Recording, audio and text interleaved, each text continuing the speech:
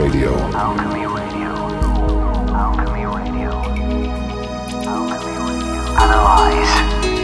Conceive. Believe. Are you tuned in?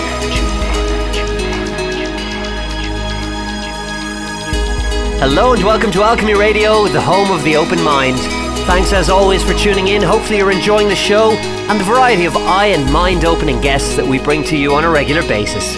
As regular listeners will have noticed, we have recently increased our output. We're almost weekly at this stage, and that's testament to the support you've been giving us. So thank you very much to everybody who's been donating over the last weeks and months. You're managing to keep us afloat as we're currently free, completely non-profit and available on demand from alchemyradio.net and iTunes. And we intend to stay that way. We've no fixed cost on your donations or subscriptions, and every little helps. So if you could spare even the small price of a cup of coffee every month, it would go a long, long way towards keeping us afloat in the manner I've just described. Our donate button is on the website, and everything is hugely appreciated. Check us out on Twitter and Facebook as well. You'll find us on both social media platforms, and we love to receive all your feedback and to interact with you there as well. So, on to the show. This week's guest is Julian Rose. Julian is an author and pioneer in organic methods of farming, and I'll let him explain more about his very varied and extremely interesting background. Julian, you're very welcome to Alchemy Radio. How are you? I'm very well. Yes, in fact, rude good health, I think the expression is. Well, rude good health is a fine, robust expression and one I'm very fond of, and I'm feeling the same despite the battering that our respective geographical locations are getting weather-wise at the moment. Tell us about where you are and what's happening. Well, I'm based on, I have an organic farm based in South Oxfordshire, which incidentally, listeners might be interested to hear, we were amongst the forerunners in organic farming. I started converting this farm in 1975, would you believe? And at that time, there were no organic standards. No one knew what organic was even. Yeah. And there were about 7 of us who were registered to be official organic farmers via the Soil Association, which was the charity established just after the Second World War to try and promote organic agriculture. And I slowly converted my farm over a 10-year period, and we've been organic ever since. So it's a wonderful place, John. I mean, if listeners could see it, they'd love it. There is a website, and maybe at the end of the show I'll give the details of it. Yeah. But we're right down at the Thames at the bottom end, and we're up to about 300 feet in the hills at the other end. And it's very hilly, and the soil's very thin, and it's very stony. It's a very difficult farm to farm, but it's a staggeringly beautiful place. Half forestry, half farmland. But the bottom end near the Thames is underwater completely already. You know, it looks a little bit like the pictures you've seen recently, maybe in the news, of the Somerset levels. The whole of that Thames Valley is going more and more and more underwater. And we've got about 40 acres of permanent pasture underwater. The cattle have been moved up into the higher ground, so there's no real problem there. But it is a very dramatic scenario, and I think it's going to really remind people of bigger issues which are at stake on this planet. And we are going to look at some of those bigger issues in some depth, Julian. But before we do, if you wouldn't mind, let's have a little bit about your background and how was it that you became one of the first organic farmers around the mid-70s? What was it, something that was always at the forefront of your family life growing up, or how did you get from where you were to where you are now? Because I think a lot of people would be very interested in that. Well, that's a very important question and a very good one. As a matter of fact, it's a very unusual route, because I grew up in a family of 4. I had an elder brother and 2 elder sisters, and I'm the youngest, actually. And my parents had inherited, my father had inherited this land. It's a country estate, really, you'd call it, of around 900 acres, with little cottages and farmland and forestry. And I was going through the school system. Luckily, I have to tell the listeners, I failed to get into the private schools I was supposed to be sent to, i.e. Eton, which probably saved my life, actually. And I went off to another school where all sorts of types of people mixed with each other, rubbed shoulders. And I learned from a young age, that we're all very similar to each other, and the sort of class issue and the money issue is a facade, which if you can break through it and establish real relationships with people, you don't need to go back to that facade again. It's far more important to go heart to heart. I started learning that at the school, which is quite a good place, really. And I got very involved in drama there, drama and sport. I wasn't very academic. And out of that, masters at the school said you might have a future for yourself in drama if you ever wanted to go that way as an actor. And I wasn't sure. But what happened was defined my life almost for me, because when I was 16, my elder brother was killed in an amateur motor racing accident. And 2 years later, my father died of a stroke, aged 53. And all of a sudden, I was the inheritor. I was the new owner of this Hardwick estate. And it was very overwhelming. Yeah. First of all, of course, it was overwhelming to lose my brother and my father, but it was as overwhelming yet again to suddenly find myself responsible for this large area of land. But I was very fortunate in that my mother, who was very, very capable and made a great job of looking after things here, was able to say to me, look, Julian, you need to go your own way for a while, it's obvious, and find what it is you want to do in life. I can manage here with the help of various assistants and people who have expertise in the areas of farming. And I did. I went off to Australia, actually. I wanted to get far away from England, believe it or not. And I landed up there working on a large cattle station as a jackaroo, they call it. And it was an incredible place. I remember it was in North Queensland. And the cattle station was the same size as Wales. And I didn't think it was particularly big. It is with these sort of crazy things. But there I met the Aboriginal people. And I had a wonderful rapport with them, just wonderful people. I mean, so deep, so humorous, always joking and smiling, and this incredible knowledge of the land. Absolutely every last detail that they understood, in stark contrast to the farm manager, who was a white Australian and could only think about how to kick these people around and try and make the maximum amount of money. Right.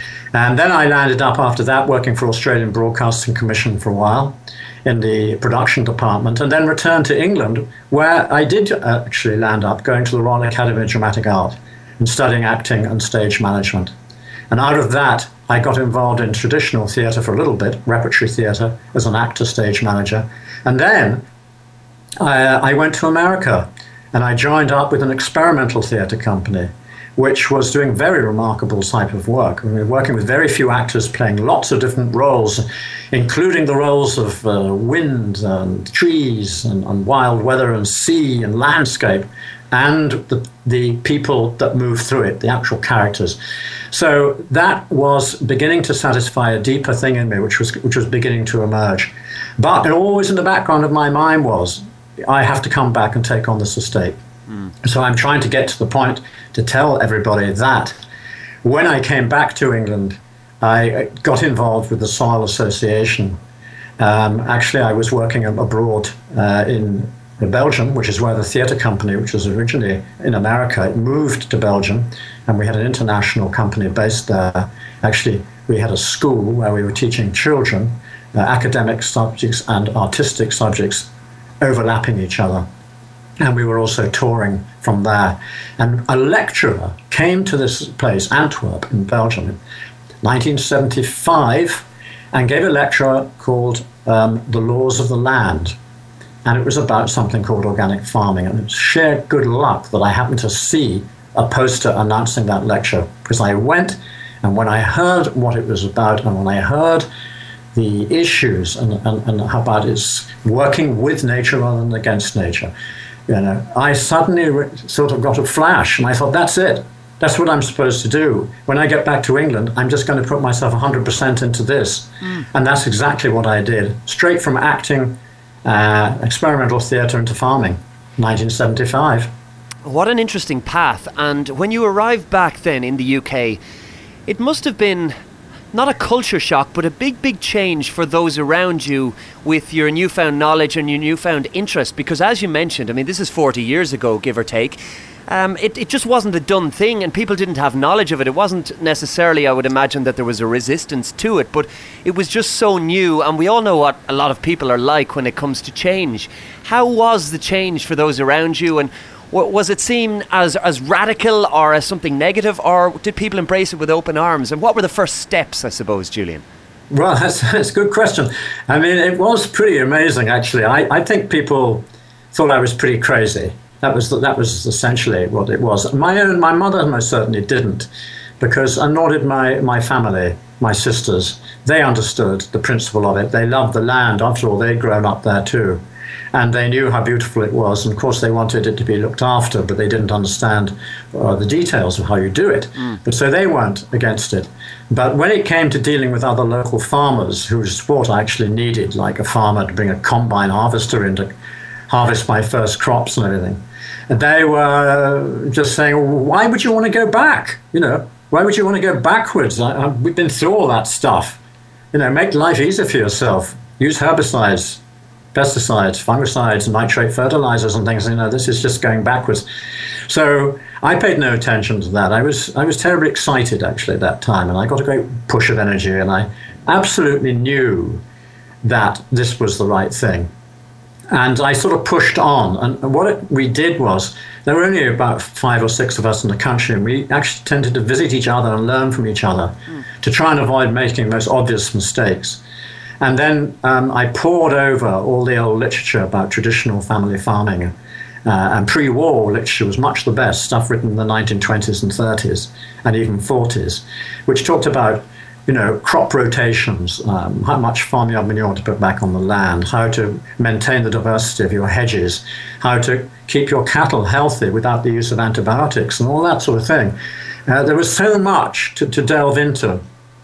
And what I did was, John, it was fascinating, actually.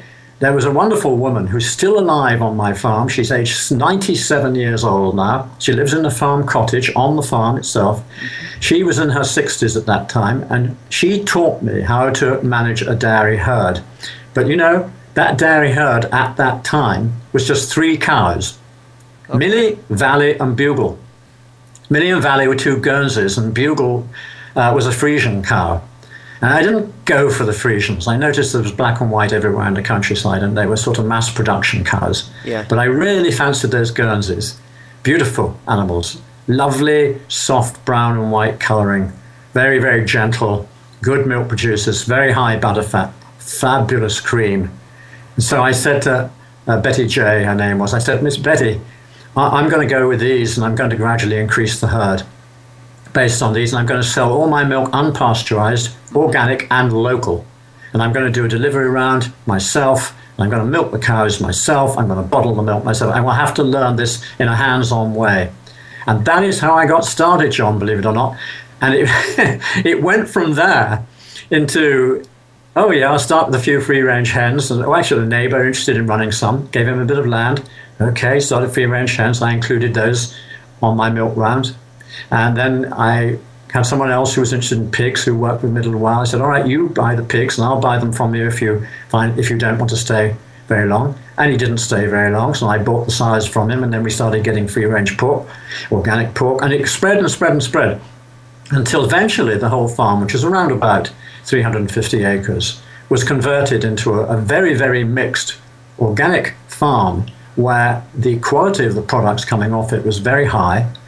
And the interest in the product after 10 years of doing this was just beginning to be real. Because obviously at the beginning, no one really knew what they were getting or why they should eat it as opposed to anything else. It took a very long time to make people aware of the dangers of the factory farm, the mass processing industry, the supermarket global network of food production and consumption, which is destroying the health of a vast percentage of humanity to this day. Yes, an amazing story, I have to admit. It really is. And for those first 10 years, were there ever times of frustration or times where you thought, well, am I just banging my head against a brick wall here because this isn't catching on? Because 10 years is quite a long time. And I mean, it does show the dedication that you had to the ideas and to put them into practice for that length of time, and only then a decade later feel that you're getting some kind of traction must have been quite difficult at times. It was, actually. And the difficulty was really that, this is an issue of economics as well. If it was nice if one had had a lot of money in the background and just have been able to do it regardless, but we had to actually make this pay. And that is why I started very small. And I advise anybody who ever considers going into food and farming, always start small, because if you go wrong when you're small, you don't lose much money, you know? Yeah. If you go wrong when you're big, you can make a serious problem for yourself. And I was determined not to take loan. And so I really built up very, very slowly, you know, and it was actually very funny. You'd laugh, going back in my mind and memories of it, when I set it off my little second-hand Renault van delivering milk. I had, 2 of those 3 cows were in milk. Well, that produced enough for around about 20 customers, probably 15 customers maybe. And when it got to the point where there were 20 customers, they were saying, oh, I know other people who might be interested too. I had to rush off and buy another cow in milk and bring her back, another Guernsey somewhere. So I had to find some local Guernsey herd, go off, persuade the farmer to sell me 1 more cow, like that. And they went up one by one by one by one. It was quite hilarious. And then eventually I had to buy a slightly bigger bulk tank, a slightly bigger washing machine for my bottles, and slightly bigger everything. But that way, at least, I kept in touch on the financial side and was able to see the development of an interest which was turning itself into something supportable for a farm of that size. And what I did in the meantime, John, is actually I rented out at least 50% of the land to another farmer, next door neighbor, who needed more land on condition that he used no nitrate fertilizers or pesticides. So in other words, I was able to get an income from him while I was building up my own unit. And by the time he got off the land, that land was already converted to organic too. It just needed another couple of years of grass clover layers to bring the fertility back up. I figured out a system of doing it, which did work. Yes, could be enormously frustrating at times. A terrible thing was when the machinery broke down. And, you knew you had to try and get something done and knew it's going to rain tomorrow. And, that sort of thing. Well, I can only imagine that kind of frustration, but there must have been some kind of payback, aside from financially, with the produce that you had and the reaction and reception that was given from the people that you were serving. That's where very positive feedback, you see. I mean, I can't help but see it largely in a positive light. Oh, yes, there were the negative moments. And one of the most difficult negative moments was trying to deal with officialdom, which wasn't used to this sort of thing. It can be hugely frustrating. I'll tell you a little bit more about that in a moment. Yeah. But yes, the feedback from the people I was delivering this unpasteurized raw Guernsey milk and cream to, who, was wonderful. And they just said, oh, God, wow, this is sensational. And what happened, now this is really amazing, really. By when I came back to England, to do it on full time. It was just the beginning of the 1980s, although I set it in motion when I was still abroad. And I started building up. By 1989, I had got up to a herd of about 20 cows, and the rest of the farm was expanding, and I'd taken on some help, paid help. But what happened was that one day in February 1989, the government announced it was going to ban unpasteurized milk. And, they had a reason for this. Actually, that the Milk Marketing Board and the industry, the milk industry, in quotes, was a bit worried by the potential for unpasteurized milk to gain a niche market which might affect their market. Well, I'm cynical enough to see that this works. Almost all small-scale businesses run up against this eventually. So what happened was the government came to the conclusion, with the help of the Food Safety Standards Agency, that this was a product which should have been banned years ago because it's got to be dangerous. It's not pasteurized, is it? There might be bacteria in it. And people shouldn't be eating, drinking live foods. Heaven forbid. Any dead food is safe food. Anything which has been pasteurized, homogenized, and ultra-heat treated, etc. So anyway, they found a reason for trying to ban it, which was based on a cheese called Brie de Meaux, which is a Swiss unpasteurized brie, which apparently contained some listeria pathogens which had been brought into England. And in the process of them trying to trace where it had gone, someone suddenly stood up and said, oh, we've got unpasteurized things in England too, so we must ban it. So they announced suddenly that there were going to be a ban, and I was absolutely horrified, because I was, putting my heart and soul and all my money into my dairy herd, and I got my niche market going. By then I had got quite a lot of customers, maybe 70 or 80 customers at least. And I was contacted by someone who was interested, a cheesemaker actually, and a writer. And he said, we've got to do something. And I said, well, come over to my place. So we sat down there, and as we talked, I suddenly said, I'm going to start a campaign to break that, to stop this happening. And he and I together founded an organization called the Association of Unpasteurized Milk Producers and Consumers. We contacted via the Milk Marketing Board's actual newsletter, which goes out to all farmers at that time, all dairy farmers. And we said, we're starting this organization. Please join if you're interested in trying to fight the proposed government ban. And we got about 250 farmers out of about 400 at that time probably producing raw milk, so just over half. It was a very good response. And then one day, I was about the second or third day after this announcement, someone rang me up who was on my milk round. He said, can I help you? So I said, well, that would be nice. I'm afraid I don't know you or what you do. And he said, no, that's okay. He said, I live in the village. I'm the main newscaster for ITV television. He said, I heard the story. This story broke. It was actually headline news. Right. So they said, can we get up to your farm and do some film your setup? So I said, my God, can you? Yeah. Bring them up. Bring the crew up here. And oddly enough, it was a Sunday, and I had to sort of recreate the milk round, which didn't happen on a Sunday, and tell my customers, be out there with a glass and say, how enthusiastic you are about the product. So we did all this filming. And then, lo and behold, the BBC wanted to come. So that later on the same day, the BBC came and we did the whole thing again. And that night, it was on the main news, both BBC and ITV.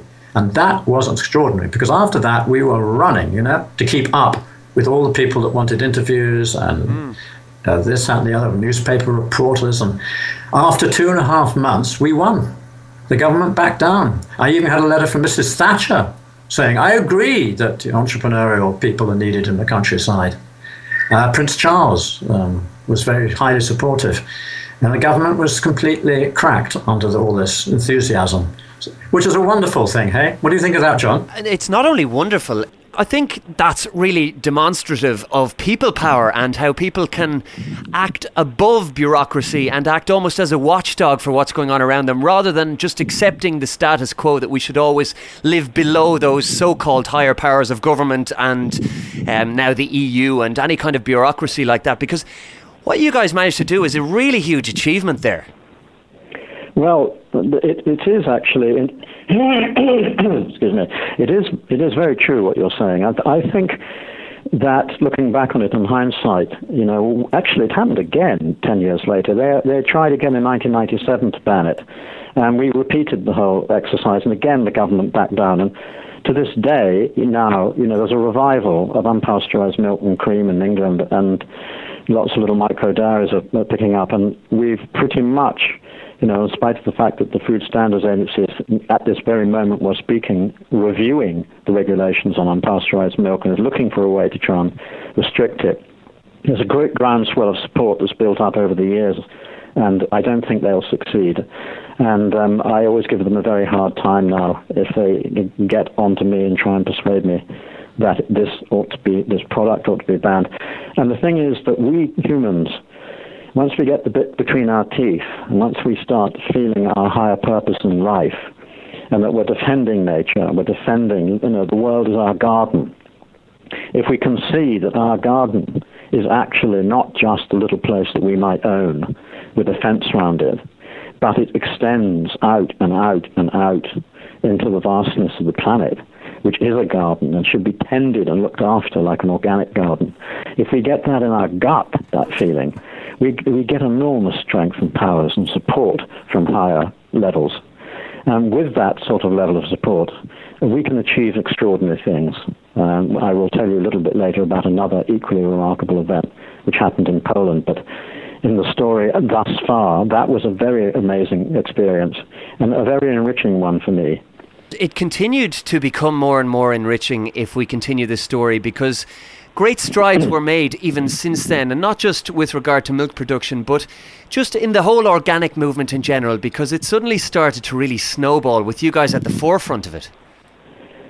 It did, and I got onto the board of the soil. I was elected onto the board of the Soil Association quite early on, actually. So I got very involved in trying to help support the campaigns to expand people's understanding and awareness of what organic food is and what organic farming is.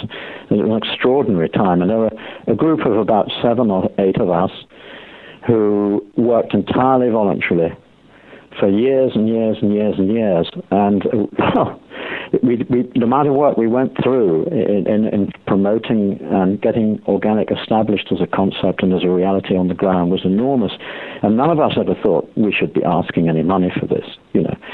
It's a little bit like you hear with people who have great healing powers, spiritual powers probably, and the ones who are the most forthright and able and usually very humble are the ones who say, I'm not going to charge you for this. You know, it's my gift. If you want to offer me something, that's fine, and you know, it would be very helpful. But I feel this is what I'm supposed to do. And I think this group of people all felt that way. And, you know, we shared each other's energy and enthusiasm, and we ran up against almost insurmountable problems continuously. But somehow or other, they were surmounted. But as it got into the 1990s, something started changing, and it was a bit worrying, really, because organic did become recognized, and the small and medium-sized farmers started getting bigger.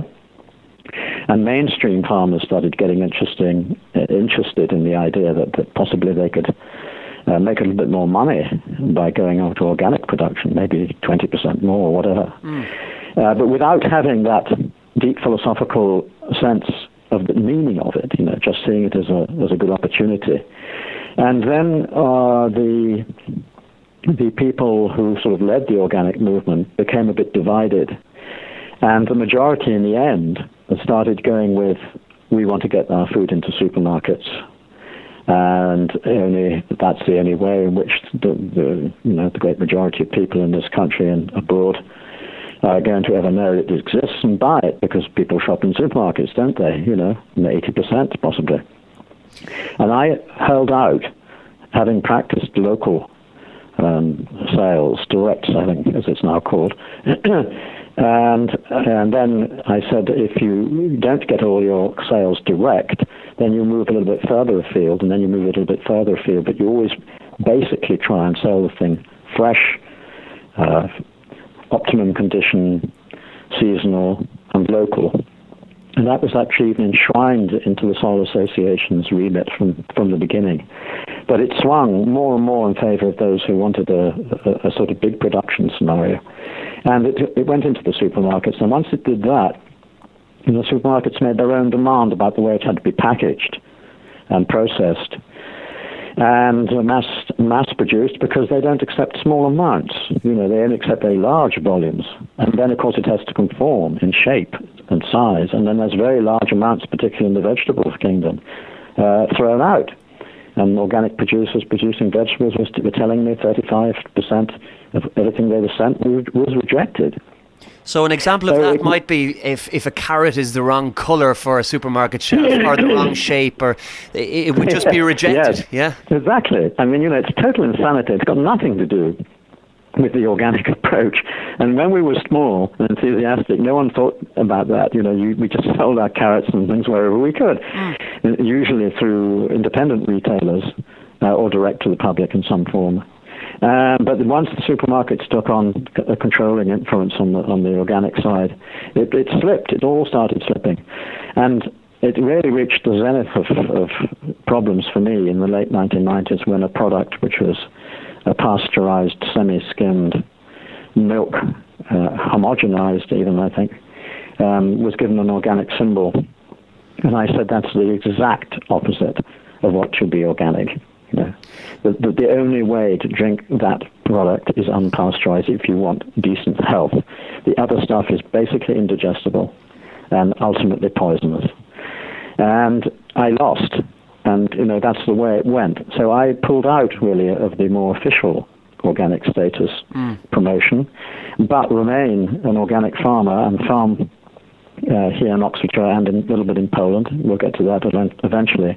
But I've now become much more in sympathy with what I would call the general family farm, the traditional family farmer, which you have many in Ireland, who, only uses a very small amount of perhaps nitrate fertilizer occasionally, and who's somehow been forgotten because the press loved the organic. You have organic and you have chemical. This is black and white. Yeah.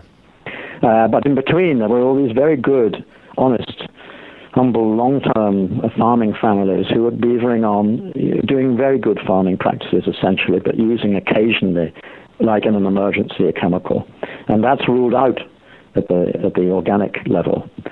And I began to be more of a campaigner for that type of farm and for the small family farmers, the survival of them, because they were under enormous threat throughout the 1990s and to this day.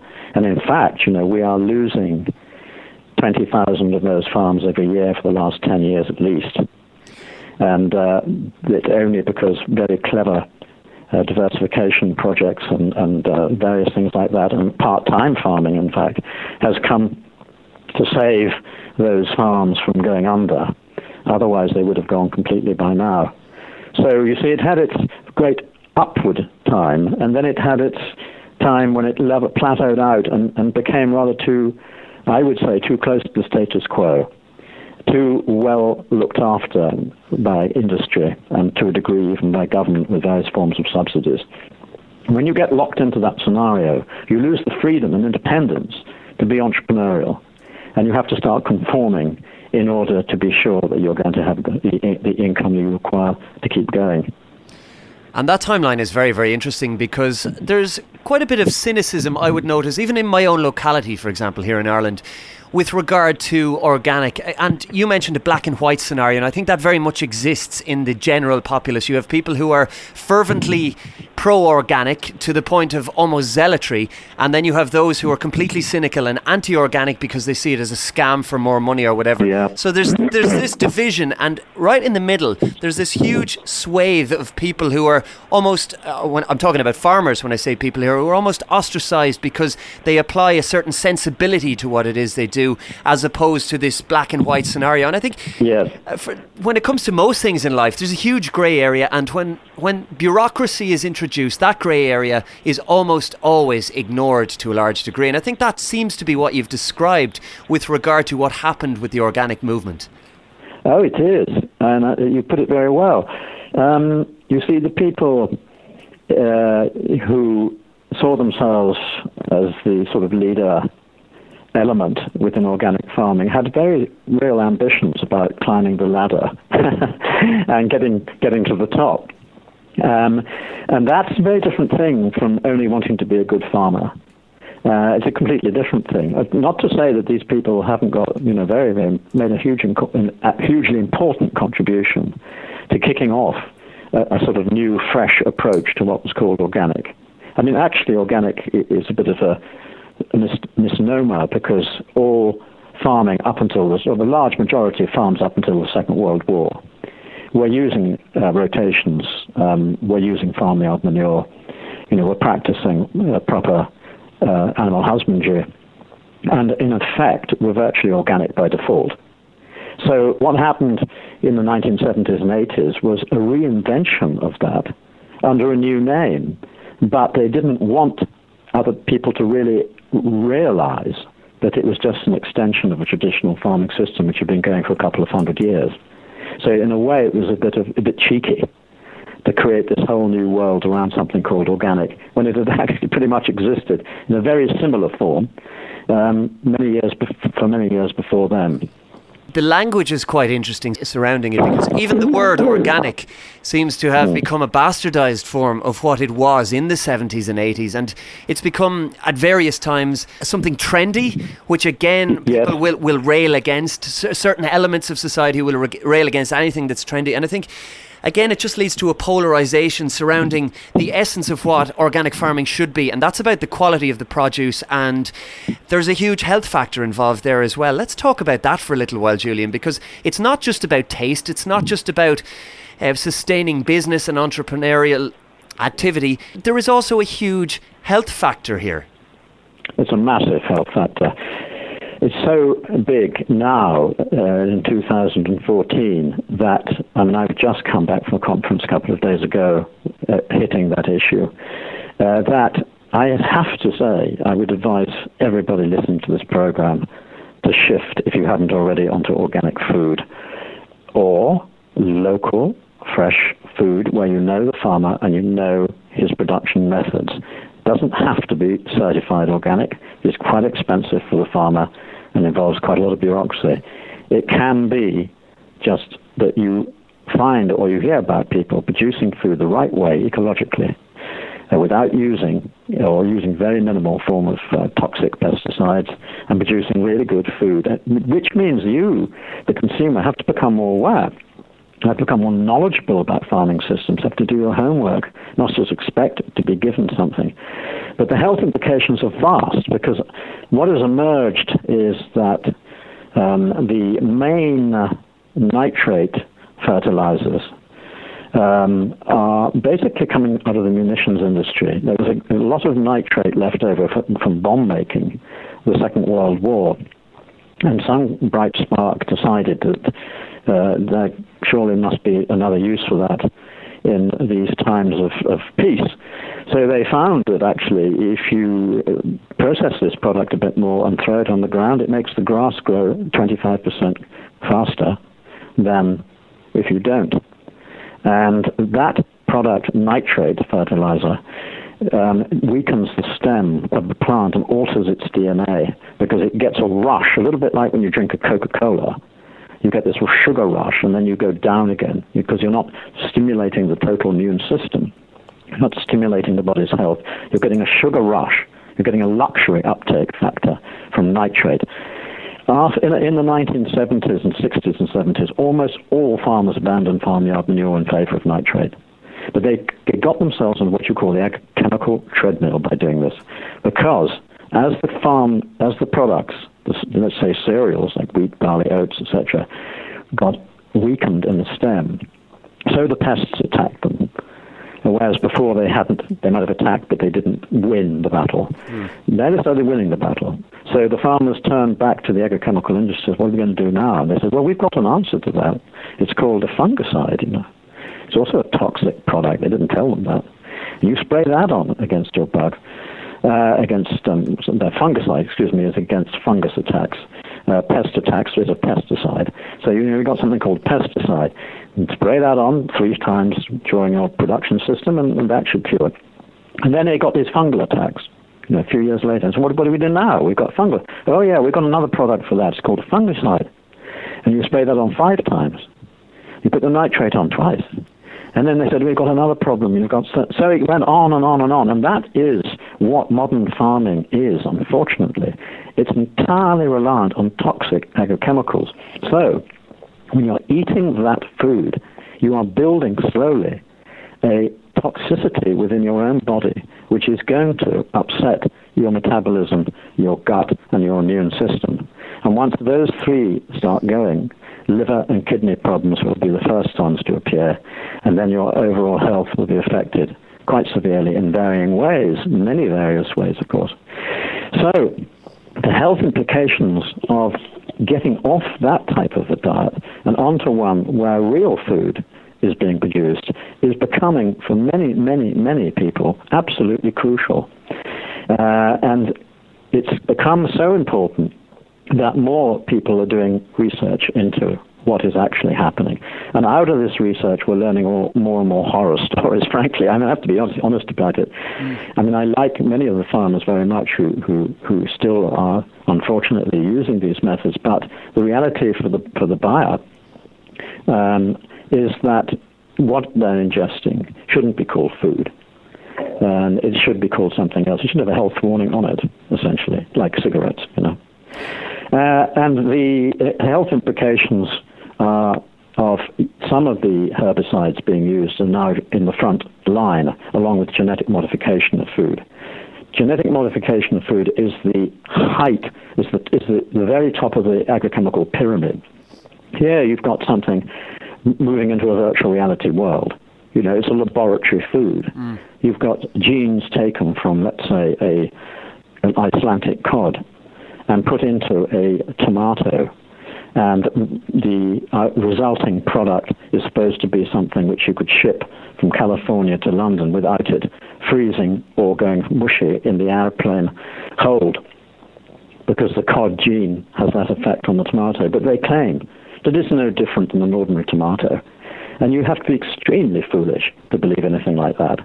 Once you've injected a completely different species, which would never in nature cross-fertilize, you wouldn't have tomatoes and cods cross-fertilizing with one another, you couldn't possibly get away without altering the entire DNA of the product.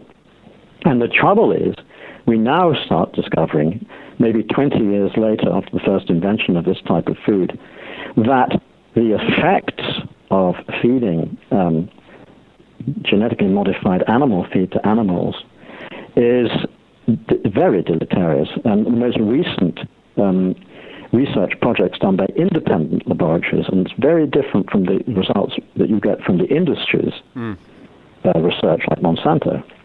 The independent laboratory researchers, 5 different research stations in Europe, at the highest level, I might say, very, very reputable organizations, have all come up with the same results when rodents were fed a diluted diet of the typical GMO animal feed fed to cows and pigs and chickens en masse today. And that feed, which is largely either soya or maize, incidentally, genetically modified soya and maize, a lot of it grown in North America or Brazil, Argentina, is extraordinary. They fed it to mice, and after 1 year, the mice developed extreme lesions of the kidneys and the liver. In the second year, towards the end of the second year, they became infertile, that is, incapable of reproducing. And out of about 5 years, they died an early death. 4 years might have been. And this was reproduced independently, totally independently, in 5 different countries. In Russia, at the Academy of Sciences, in France at the Caen Laboratory with Professor Seralini leading the team, in Italy and in England. It started with Professor Pushtai finding that potatoes were not the same when they're genetically modified as they are when they're normal. And for revealing that fact back in about 1995, he was immediately thrown out of the Rowett Institute in Scotland overnight, and all his papers were seized, and he was told never to breathe a word about that again. So you can see that there was something going on there which the public were being completely kept in the dark about. So when you put it all together, the genetic modification of food and the agrochemical things, that you've got to, if you're going to take your destiny in your own hands and your children's destinies, you've got to find another lifestyle. You've got to find another approach whereby you can have constant access on a daily level to real healthful foods. And I can just imagine some people thinking now, well, John and Julian, that's all very well, but the price of organic food and the time and effort it takes to go out and find a farmer. I live in the middle of a busy city, for example. How am I going to go out and find a farmer who's going to provide me with crooked carrots, which I don't like the look of? I can't serve those up to my dinner guests or my kids or whatever it is.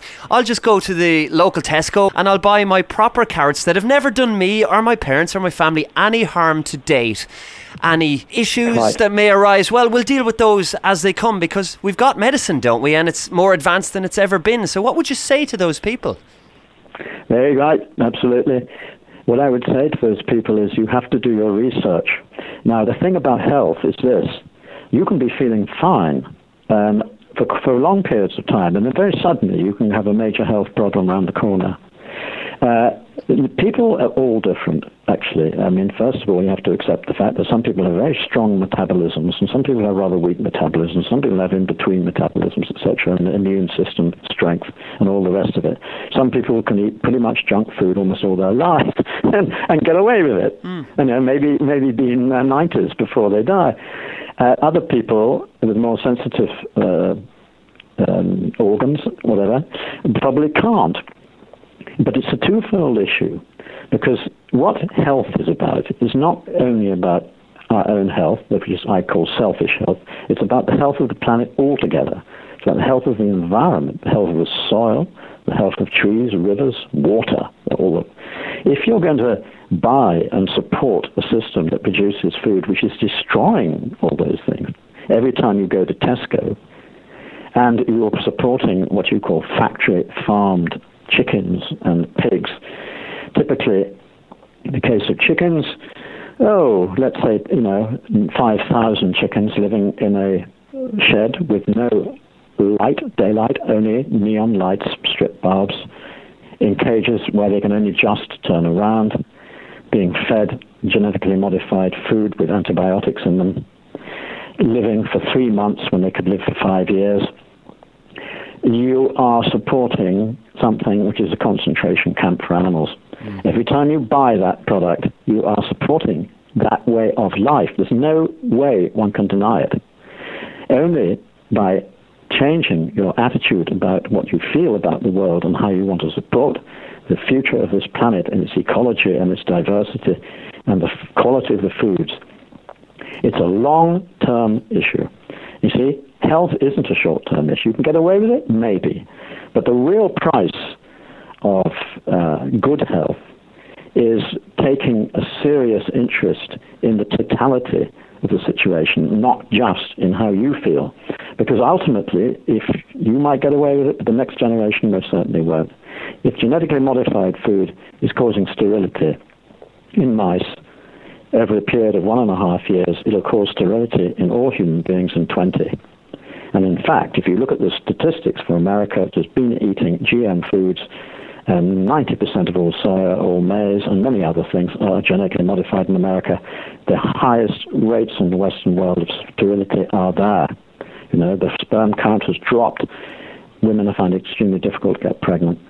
And it's the beginning, but only just the beginning, of what could be a massive genocide on the human race. And it sounds all terribly extreme, but the fact is, I'm giving warning.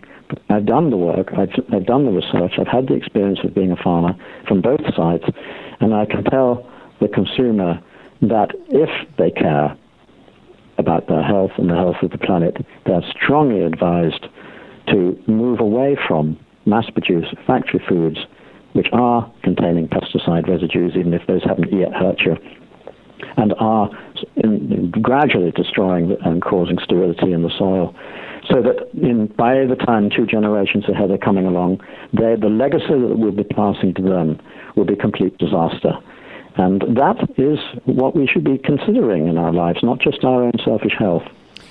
I think you've hit the nail on the head there, and it reminds me a little bit of the ticking time bomb, because while the danger mightn't immediately seem obvious on a day-to-day level, eventually when that timer counts down to 0, there'll be an absolute explosion of unprecedented proportions with regard to global health. And that is where we're headed, because the research, as you say, is being done and has been done independently. And if you look at that research and study it very, very carefully, there is only one conclusion, and that's that we're in for a massive, massive awakening.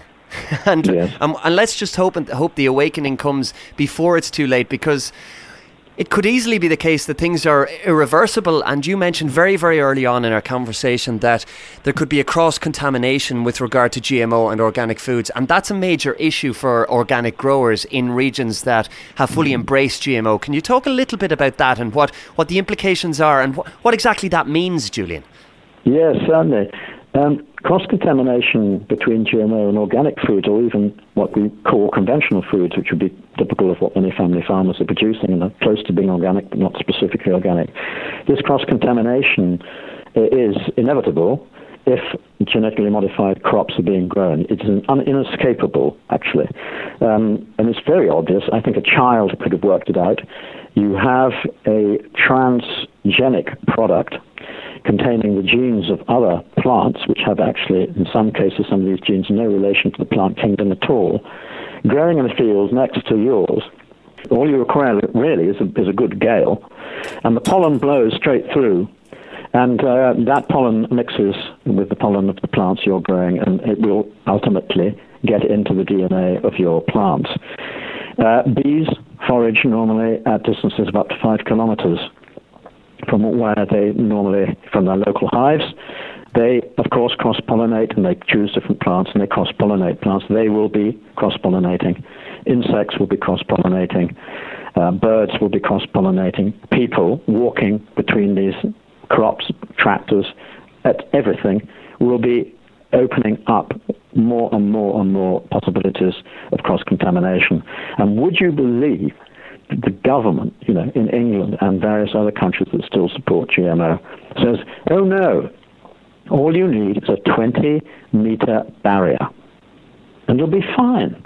A 20-meter barrier, which is, I don't know, a blank piece of ground or some form of crop, which is the intermediary between these two, and it'll be fine. Well, you see, the thing is, when you hear this, you realize that that's totally bought out. Nobody who knows anything about food and farming or biology or nature could possibly swallow that nonsense. So you think, well, what are they doing? What are these government officials up to? And then you start doing that research, and you see, oh my heavens, this is so extreme that the industry has convinced the lobbyists from Monsanto and DuPont and Pioneer and Syngenta and ICI, and they've all, come in there with so much money and so many glossy magazines and well-paid scientists to back it all up, and they've simply convinced government ministers that is modern farming, That is what's needed if you want to keep at the cutting edge of modernity and moving forward. And if you also want our support at election time, and I think you probably do, don't you, Minister? Then you go with us. And that is the level of corruption which is ubiquitous in Europe and North America and probably the world. And there, the public have to make the next major choice. You're going to go on supporting that thing called democracy when you can see it's not remotely interested in your welfare and in your future? I hope not. And that starts to expand the mind. And then you start putting together your health awareness with your social and political awareness, and you gradually start acquiring the bigger picture. And in fact, just to interject at this point there, I have written 2 books on this subject. One's called Changing Course for Life, Local Solutions to Global Problems, came out 3 years ago. And the most recent one, which came out just a couple of months ago, is In Defense of Life, essays on the radical reworking of green wisdom. And the reason I brought the books out is to really try and take people through the stages of awareness. And so that by the time they get to the end of reading these books, they actually get the whole picture. They can see it from the political angle, from the environmental angle. They can see it from the social angle, from the spiritual angle. They can see it from all the different backgrounds, and it all points one way, which is what you were saying earlier on, that we have to actually start taking control of our own destinies. We have to start making the decisions. And I suggest, if you're interested in politics, that we need to do it locally, because you're not going to change these people in high office. It's worth trying, and one must try. But actually, the reality is that we need to go right back to the grassroots beginning again, to the community, almost to the tribe, and start from our villages and small towns, recreating that community, making the decisions which are important for ourselves at the community level, and simply, in certain cases, absolutely refusing to go along with this now completely hijacked form of democracy, which is ruining our planet. And I think it's a form of democracy, and I use the word advisedly, we'll use inverted commas there for democracy, but I think it is a form of democracy that relies heavily on a tacit consent from the people. And by various methods, there is a lot of distraction to divert people's attention away from real issues. And this is a real issue, and you mentioned grassroots level. And the way society seems to be structured, certainly in the Western world at the moment, it seems to be that there are so many distractions that take away or divert our attention from the grassroots level, and that's the only place that things can be changed. And I think that's very clearly outlined, particularly in Changing Course for Life, Local Solutions to Global Problems, because it is only at a local level that global problems can be solved, because everything stems from there. And I think if people choose to ignore it, well, then it is a tacit acceptance. We have a responsibility to ourselves and to the generation that follows us and to everybody around us to actually grab the bull by the horns and take some kind of issue with that's harmful to us. And I think it begins with what we put in our bodies, because everything stems from there. Absolutely right. It is absolutely the case that the need to take a non-passive position is the first major stepping stone for anybody that wants to free themselves from the treadmill. And we are all educated, unfortunately, to believe that people in higher office and what they can now call experts have some genuine knowledge which we need to absorb and use in our lives. But as we grow older and see the way the world works, we understand more and more that it's skewed. And it's always skewed in favor of one thing, the accumulation of wealth. Therefore, the truth suffers enormously to the degree to which the elements of truth left in what is called democracy become so small that the crisis reaches proportions which demand radical change. And we are at this tipping point of needing radical change. And it is going to be a people's-led radical change. It has to be, because of the extremity of the situation. And people have to get off their backsides and stop being passive. It's going to be difficult, and it is extremely difficult. You see, the people who are on what you might call the controlling influence in society, extremely clever. They're in the background, some of them. You don't actually see their names, but they're certainly in the top end of the banking trade, that's for sure. They've worked out the psychology of the human being to a perfection. They're geniuses, some of them. And they know that they can divert your concentration very easily by putting another little pleasure up in front of you, or a new gizmo to play with, or a new car, or whatever it might be, a new holiday in some exotic place. It's always that which seems to get the upper hand over people's deeper, intuitive concentration and ability to develop their own vision of the future and work together to ensure that vision takes place. Now, I'm going to give an interesting example of how, once you do take the bull by the horns and start working with other people in that spirit, you can achieve amazing things. You heard about the Real Milk campaign and how that achieved it. Yeah. Well, in the year 2000, I met up with a remarkable woman from Poland called Jadwiga Łopata, who just founded an organization called the International Coalition to Protect the Polish Countryside, and she grew up on a very small farm, a little small holding, with a large family, and they all survived on the land very well, ate extremely good food, managed to earn a small amount of money, just enough to make life possible.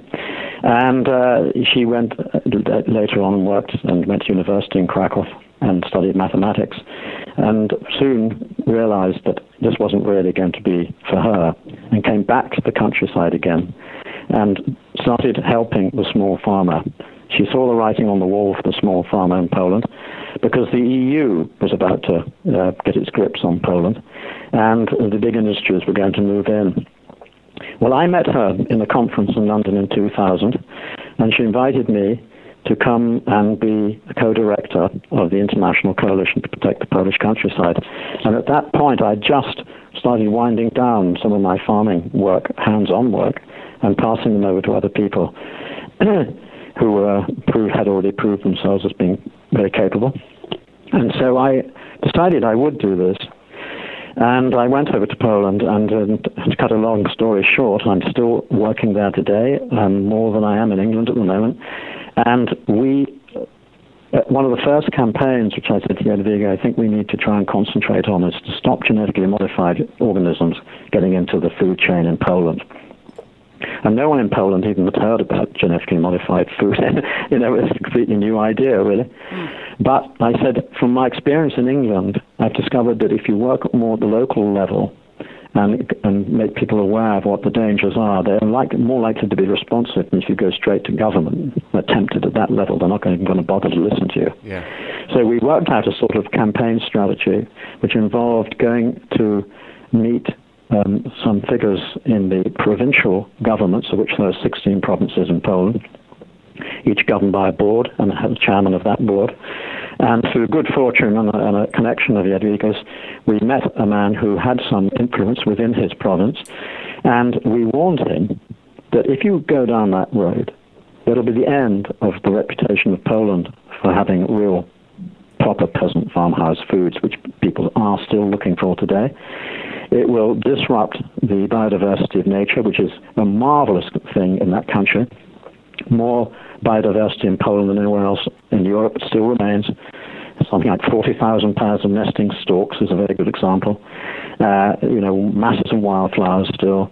Good quality water available, etc. And we warned them that this would be the beginning of the end of all that, and that tourism would ultimately be affected, and all the rest of it. And we got the message through. That state, we said, what you can do is make a symbolic gesture. You can try and persuade your board that you can set yourself up as a GMO-free zone. So the state of Podkarpacia in this particular case could be a GMO-free zone. It'll be symbolic, but it'll be a powerful message, and it'll alert the press and other people. And they did. And then we invited him to come and give a talk in Malopolska province, which is where we're based. And he did. And we worked on the board there, and the board also adopted it. And it went from one to another to another. This is in 2004, 2005. And by 2006, we had the whole of Poland declared GMO-free zone. Amazing. The whole of Poland, 16 provinces. Every one of them, the chairman of the boards had come up with a statement and it said, we propose to keep our province free from GMO for the following reasons. We were astounded, of course, but we then said to them, the next thing for you to do, because this is a very powerful voice, political voice, obviously, is to write to the president of Poland and say you demand a ban of the import and planting of genetically modified organisms, seeds particularly, of course. And they did. And 3 months later, he banned it. The president of Poland banned the import and planting of GMO. And that campaign had really been launched and run by, let's say, 4 or 5 people, of which Jadwiga and I were the sort of starting point. And so I hope that gives people a chance to, once they've absorbed it, to realize that we have this enormous potential.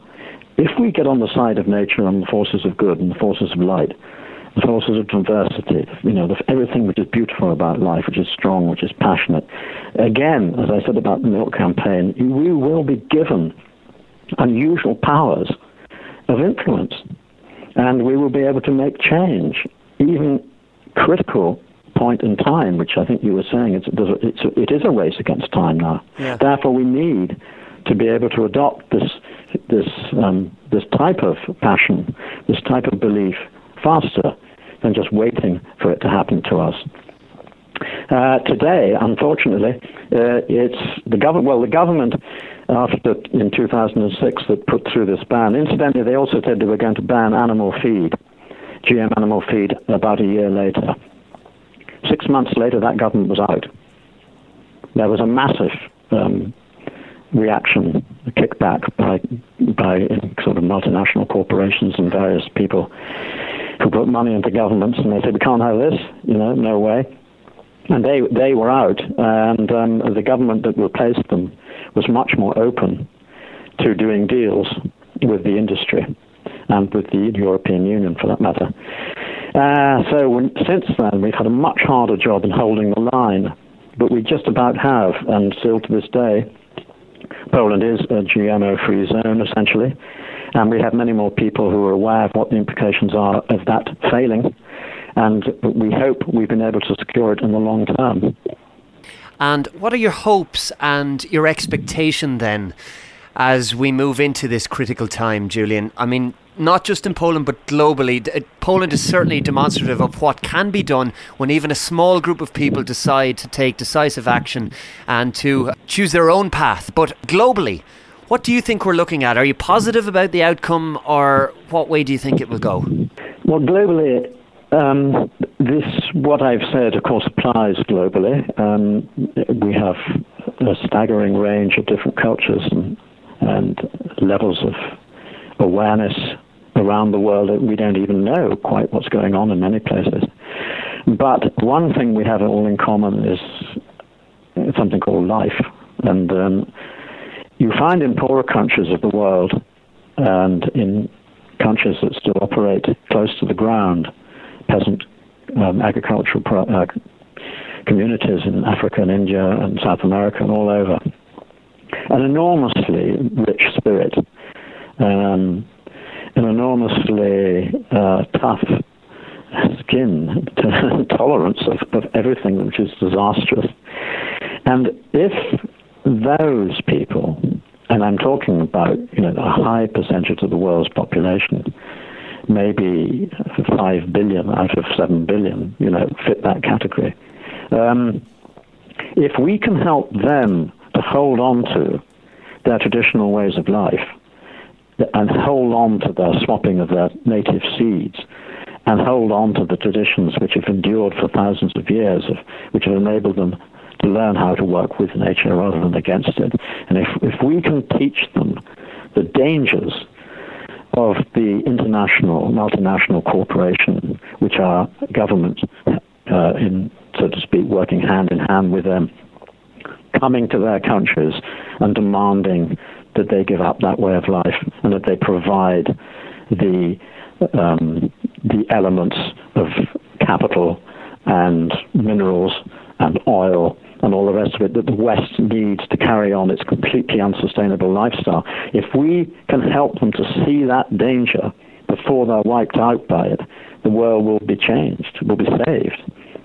If we fail in that, and the corporations simply do push their way in, and people fall for the sugary descriptions of what they will get as a result of this, which is slavery, frankly, sweatshops and all the rest of it, and their countries and their biodiversity ruined forever, then we will have a total catastrophe on the planet.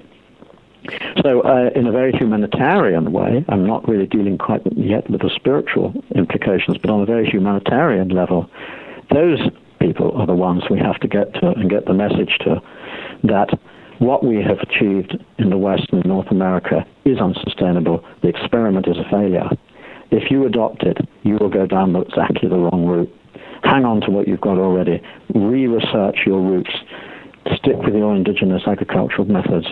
And you will pull through. In fact, you might even become the leader ultimately in the world, because those small-scale units are the future, in my view, and the large-scale ones will break down as oil becomes too expensive and as the soil becomes too sterile and as the weeds overtake the ability of the herbicides, etc., to destroy them.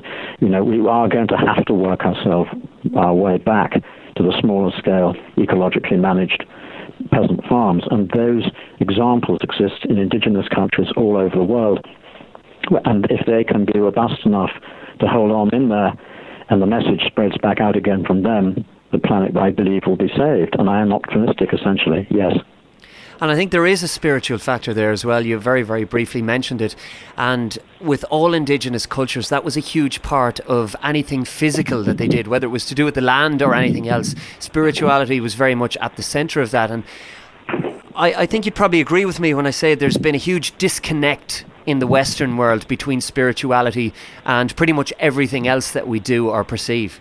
Yes. How right you are.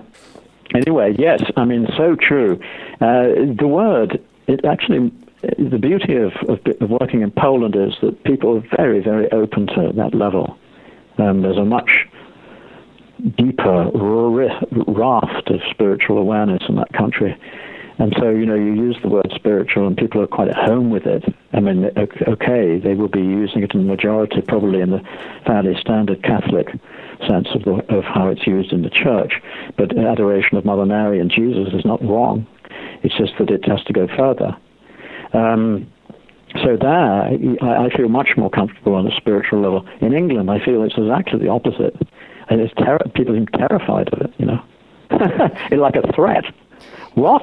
Spiritual? Oh, help, As long as that remains, that disconnect, things will always be getting worse. There's no doubt about that. And I think all this enormous flooding, which is now taking place right, in my backyard in England, is going to get worse still. And it is going to be seen in apocalyptic terms by the end of this month. People will be remembering stories, biblical stories of great floods and great acts of nature which virtually destroyed the planet. But you see, on the karmic level, this country, England, has been responsible for the most heinous crimes in its colonization and empire building. And almost nobody in this country today even wants to talk about that. And this is truly shocking. So what happens? You get retribution. It's not personal. It's impersonal. And it's necessary because it's a form of cleansing. There's going to be a vast cleansing taking place. And that is going to take many forms, and they'll be very extreme, depending on where you live. Climate is going to change. But out of it, somewhere in the future, is going to come the seeds of a huge and glorious type of hope. The sun will shine again, and mankind will discover its true nature and how we deviated so far from that. And this is simply, I think, it's probably a law of physics. You don't even have to get into the spiritual. But the spiritual is an intuitive way of understanding how life works, as opposed to a book understanding of it, or an academic one, or a scientific one. And the intuitive one is our gift. And if people can give themselves the time and have the patience and the calm to listen, they will be guided through this time we're in, actually. And they will find great richness, and they will find that they have the powers to stand up amidst the storm and actually go forwards, genuinely forwards, maybe for the first time. And those people will join together. We call it ARCs. We have a series of workshops in Poland called Quit the Matrix, Build the Ark, with which anyone listening to this program is very welcome. What we're doing there is making people aware of the simple issues which we all need to take on board again, and so that we can work together, those of us who are feeling that we have a similar vibrational connection with each other, similar vision. And we will be building arcs, and those arcs we'll be building all over the world, and they will connect with each other eventually. And we'll be rebuilding from the grassroots level. And I think, hopefully, that's the future. And fingers crossed it is. And I think one thing that people could possibly be mindful of is that the Earth itself is a single organic entity, and it's not just the little parts of it that we see. So quite often I think we lose a sense of the wood for only seeing the trees. Nature has a way of redressing the balance, and it might be over 20,000 years, it might be over 20 million years, it might be over 2 years, it could be in the space of 2 hours, for example, with a flood or whatever. But nature knows what's best for itself, and that transcends any of our multinational companies or our quest for profit. And I think that's where spirituality ties into things. And essentially, it appears to me, both with our conversation and with the books, Julian, that you're advocating a return to humanity, and allied with that is a spirituality. It's an all-encompassing entity, as opposed to just let's look at milk, or let's look at GMO, or let's look at A, B, C or D. It's this wholeness that we seem to have lost over generations and generations. Well said, beautifully put.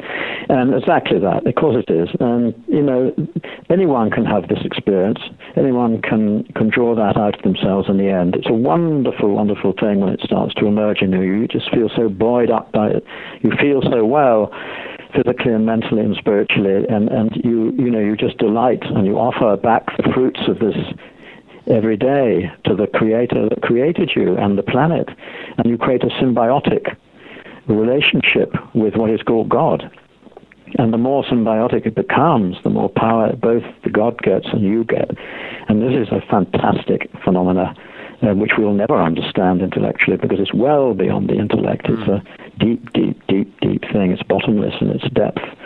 And that is life itself, which is why I called my new book In Defense of Life, quite simply. Yeah. Because life itself needs defending now, and you defend it by getting involved with it, not by sitting and waiting or praying even, or by, whatever means you might think is going to help your little patch survive. You've got to get out there now, get into the bigger picture, understand the connections, and enjoy it, because it's a great, great thing. For those who are interested, Julian, as we begin to tie things up, what are the websites and how can people buy the books? Yes, well, the website is www.julianrose.info. And on that website, you will find all the information about the projects and about the two books, Changing Course for Life and In Defense of Life, and how to get them. Incidentally, you can get the most recent one, In Defense of Life, also on Amazon.com and from bookshops. Mm-hmm. It's quite widely distributed, whereas on the first one, Changing Course for Life, not so much so, but you can get it through writing to me, which you will find how to contact me, how to contact the author, I think it says, on the website. And we would be delighted to hear, of course, from anybody who wishes to purchase a book or even who wants to make any comments or tell me their life story. Be careful what you wish for. You might get quite a number of those. Okay, I'll pull back on that. No, life stories in one paragraph, please. Fantastic. Well, we will get the links up on the website. Have you any parting message for anybody who might be fascinated or might be resistant to what we were talking about today? Yes, I do. I think it's probably just relax, And you don't get here to this point by worrying. The greatest block is fear. Fear is the greatest block. We cannot get to our true selves with fear. Now, fear is also important. If you're walking towards the edge of a cliff, or you're going to try and cross a busy road, without any traffic lights and cars are whizzing to and fro, you need that instinct of fear to stop you. So I'm not saying don't be afraid, but I'm saying don't be afraid of the bigger issue. It's a beautiful, warm, welcoming hand, actually. So there's nothing to be frightened of. It's just a question of opening your heart, opening your mind. And I would say, for those people who have a very busy lifestyle, who are probably urban-based, it's going to be important to try and be less busy, and to try and find some time where you can sit quietly, do some yoga exercises or some meditation, whatever it might be, something on the spiritual route, just to get you started, just to get the thing underway, put a bit of fuel in the tank. And but that's really, everybody has a different situation in life. No two people are alike. We all have our different ways of absorbing information and feeling what can and can't be done. But underneath it all, we have been imbued with powers which have hardly been tapped at all yet. And the future is a very exciting one because we're going to be tapping those powers more and more and more. I have the power, you have the power, we have the power. Julian Rose, thank you for joining me. Thank you. Alchemy Radio. Alchemy Radio. Alchemy Radio. It's all love. It's all love. All love.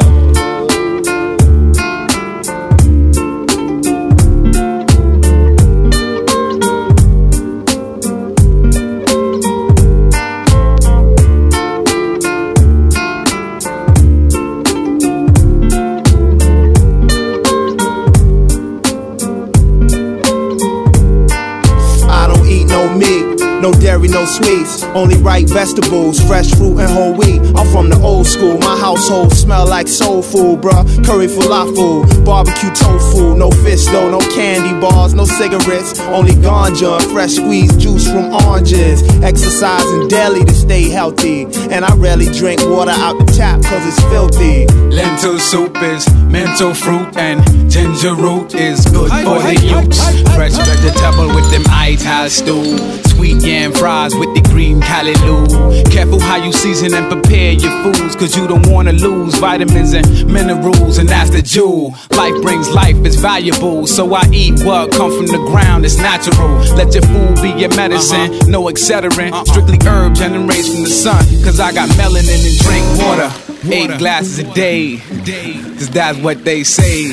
They say you are what you eat, so I strive to eat healthy. My goal in life is not to be rich or wealthy, cause true wealth comes from good health and wise ways. We got to start taking better care of ourselves. They say you are what you eat, so I strive to eat healthy. My goal in life is not to be rich or wealthy, cause true wealth comes from good health and wise ways. We got to start taking better care of ourselves. Be healthy, y'all.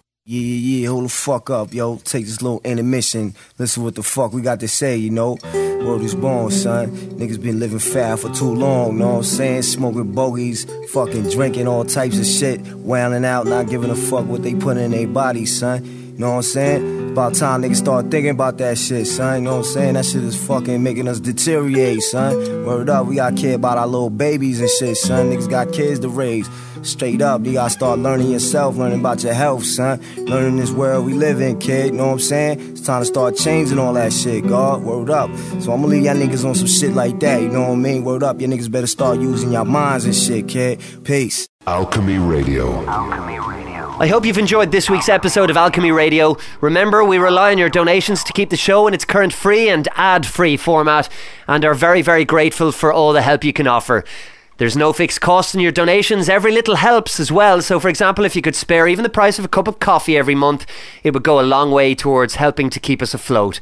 Our donate and subscribe buttons are on the website, and everything is hugely appreciated. So thank you to everybody who has helped out over the last number of weeks. Next week's guest is Laird Scranton, and we'll be talking about his guide to cosmology and the Velikovsky heresies. And of course, as always, it promises to be a fascinating conversation. Until then, I have the power, you have the power, we have the power. Alchemy Radio. Alchemy Radio. Analyze. Alchemy Radio. Conceive. Alchemy Radio. Believe. Are you tuned in? Are you tuned in? Are you tuned in? Are you tuned in? Are you tuned in? Are you tuned in? Are you tuned in? Are you tuned in? Are you tuned in?